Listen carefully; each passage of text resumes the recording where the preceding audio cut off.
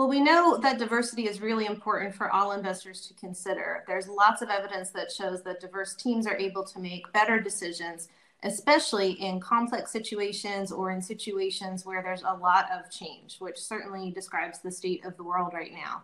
So in our impact and sustainability report for the portfolios, one specific metric that we look at is the proportion of women on corporate boards. And in particular, we're happy to report that both portfolios have a high proportion of boards where women comprise more than 30% of the total group of board of directors.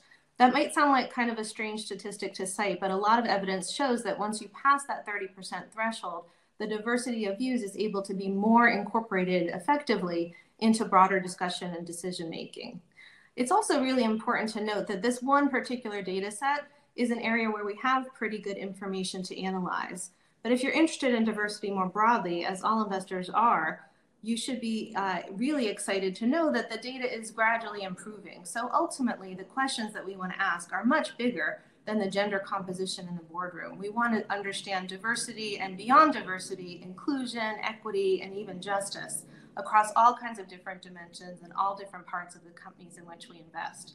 So this one piece of the puzzle is very important, but it's one piece of a much bigger set of questions that we're eager to examine more fully.